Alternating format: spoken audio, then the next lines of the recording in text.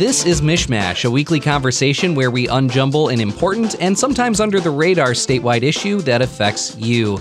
And Shayna is off this week, but we wanted to talk with someone who has been in the thick of some of the ugliest moments so far of the year at the Capitol. Melissa Nann Burke is Washington bureau chief for the Detroit News, and she was in the House chamber on Wednesday when this all happened. Melissa, welcome to Mishmash. Thanks for having me. You know, you've written your entire account of what you experienced in the chamber, and it's on the Detroit News, and it's such a harrowing read. So for people who want to know more about that, you can find it on the Detroit News. But, give us the 1-minute radio version sort of what it felt like being in that room when this all happened.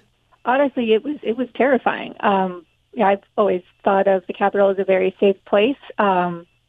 But Wednesday, it very quickly became not a safe place. We were locked into we were covering the proceeding. I was covering the proceedings on the floor when we started, hearing a lot of commotion. They announced that people had breached the building. They were inside in the rotunda and were headed towards the House chamber where we were.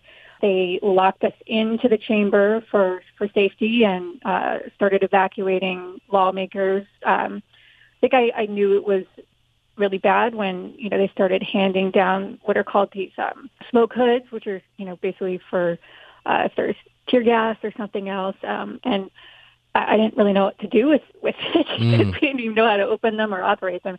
There was banging. It moved us to the other side of the gallery. And we ended up being trapped in the room for, I think it was about 15 or 20 minutes as they tried to figure out how to evacuate us safely. In that time, there was a standoff at the central doors to the chamber where police officers had their guns drawn at these insurgents who were trying to get in. They had barricaded the door from the inside, these officers, and had their weapons drawn and kept telling these folks to get back, get back. They were talking to them through broken glass in the doors. I just, got down in the gallery and, hoped we would get out. It was terrifying. I was very shaken by the whole thing. And all the while you're on the job, you're covering what is happening here. What is going through your mind, and what are you thinking in terms of the importance of, in some ways, documenting what is going on in this moment, and also just pure self-preservation and the duress that you're feeling in that kind of situation? Talk about the importance of journalists in that moment. I mean, I am amazed at the composure of a lot of my colleagues, particularly photographers who kept shooting, kept taking pictures. We have some incredible images from those moments. And I didn't look at them until yesterday, till like overnight, Wednesday into Thursday, just because I didn't have time. But, in the gallery, I kept tweeting. I had sent a message on our kind of like a Slack channel or instant message channel to my colleagues on the politics team, just tune into my Twitter. I can't, I couldn't obviously keep sending reports that way. Mm-hmm. And I just told myself to keep tweeting. I was shaking in the gallery. But, I think it's essential that, we have, reports of what was happening, what was going on, in real time as much as we can. I mean, some people were shooting video. I realized at some point that if these guys did break in, that I had to get down. I kind of scooted down a few stairs and there's like this little wall that runs around the side of the gallery. And I got down there and just kind of tried to keep tweeting and informing readers and everyone what was going on. But, at some point you just got to remember to take care of yourself and get through it because, you have to survive. So I'm so grateful for the law enforcement that kept us safe and got us out of there. When you're talking about this, there's these images for me as someone, I have never covered the U.S. Capitol, but for 4 years I covered the state capitol in Lansing. and which has also seen a lot of threats, and as some people have called it, there was what they say is a dress rehearsal in Lansing for what happened. So it's hard for me not to imagine what was going on there, and then seeing images of the especially the photojournalists who were assaulted as they were trying to do their jobs, and with no one really around to help, that they rushed toward the action in many ways to get these images, and then were assaulted, and no one was there to help them. I mean, it's one of those moments in my career personally where I've been absolutely speechless and devastated, thinking about how dangerous it can be, and it's this helpless feeling. I can't imagine what it must have been like to be in the room in that moment. But it just really it shows how brave members of the press corps are, and their willingness to do this. And like you said, though, of course, you got to take care of yourself in that situation. Yeah, I think it's there's a reason. There's a reason I wanted to be in the room that day.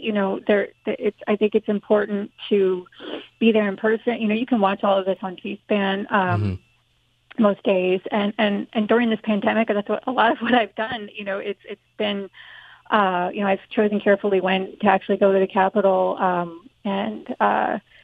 But I thought it was important to be there that day. I mean, obviously, no one had any idea that something like this could, was going to happen. But being there, I was able to see who was on the floor for Michigan.